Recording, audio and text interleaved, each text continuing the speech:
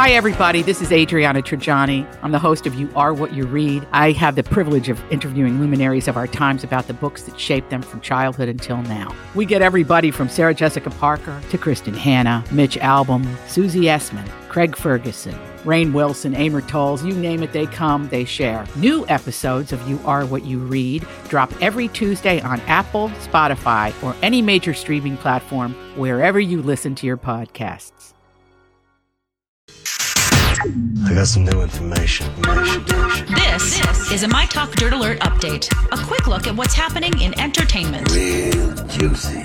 On My Talk. Tell me something good. Well, boy, this is starting off good. Winter has officially arrived as of 4:02 a.m.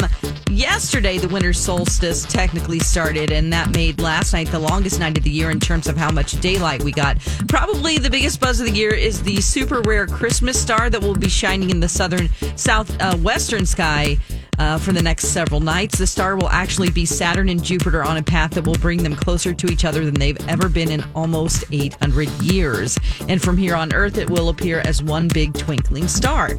It was Saturday night that country music fans would come to envy as Peyton Manning was spotted hanging out with a bunch of country artists: Luke Combs, Kenny Chesney, Jake Owen, Morgan Wallen, and Cole Swindle at a place called Cross-Eyed Critters Watering Hole. I hope they were socially distanced. This is in the Graduate Hotel in Tennessee. And it looks like one of them captured it on Instagram and said, just a few of them, East Tennessee boys. They were actually watching a football game.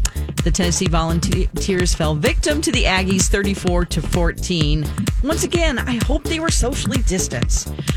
All right, in Oregon, some deputies got a call that was pretty unusual last week. Someone spotted a wild cheetah prowling the nearby woods. According to a Facebook post from the department, an officer spotted the cat and used my ninja-like skills to sneak up on the beast, only to get closer and realize it was a stuffed animal. Officers say they're still glad the neighbor reported the incident because a real cat would have caused a great panic. That's the latest dirt. You can find more on our app at mytalk1071.com.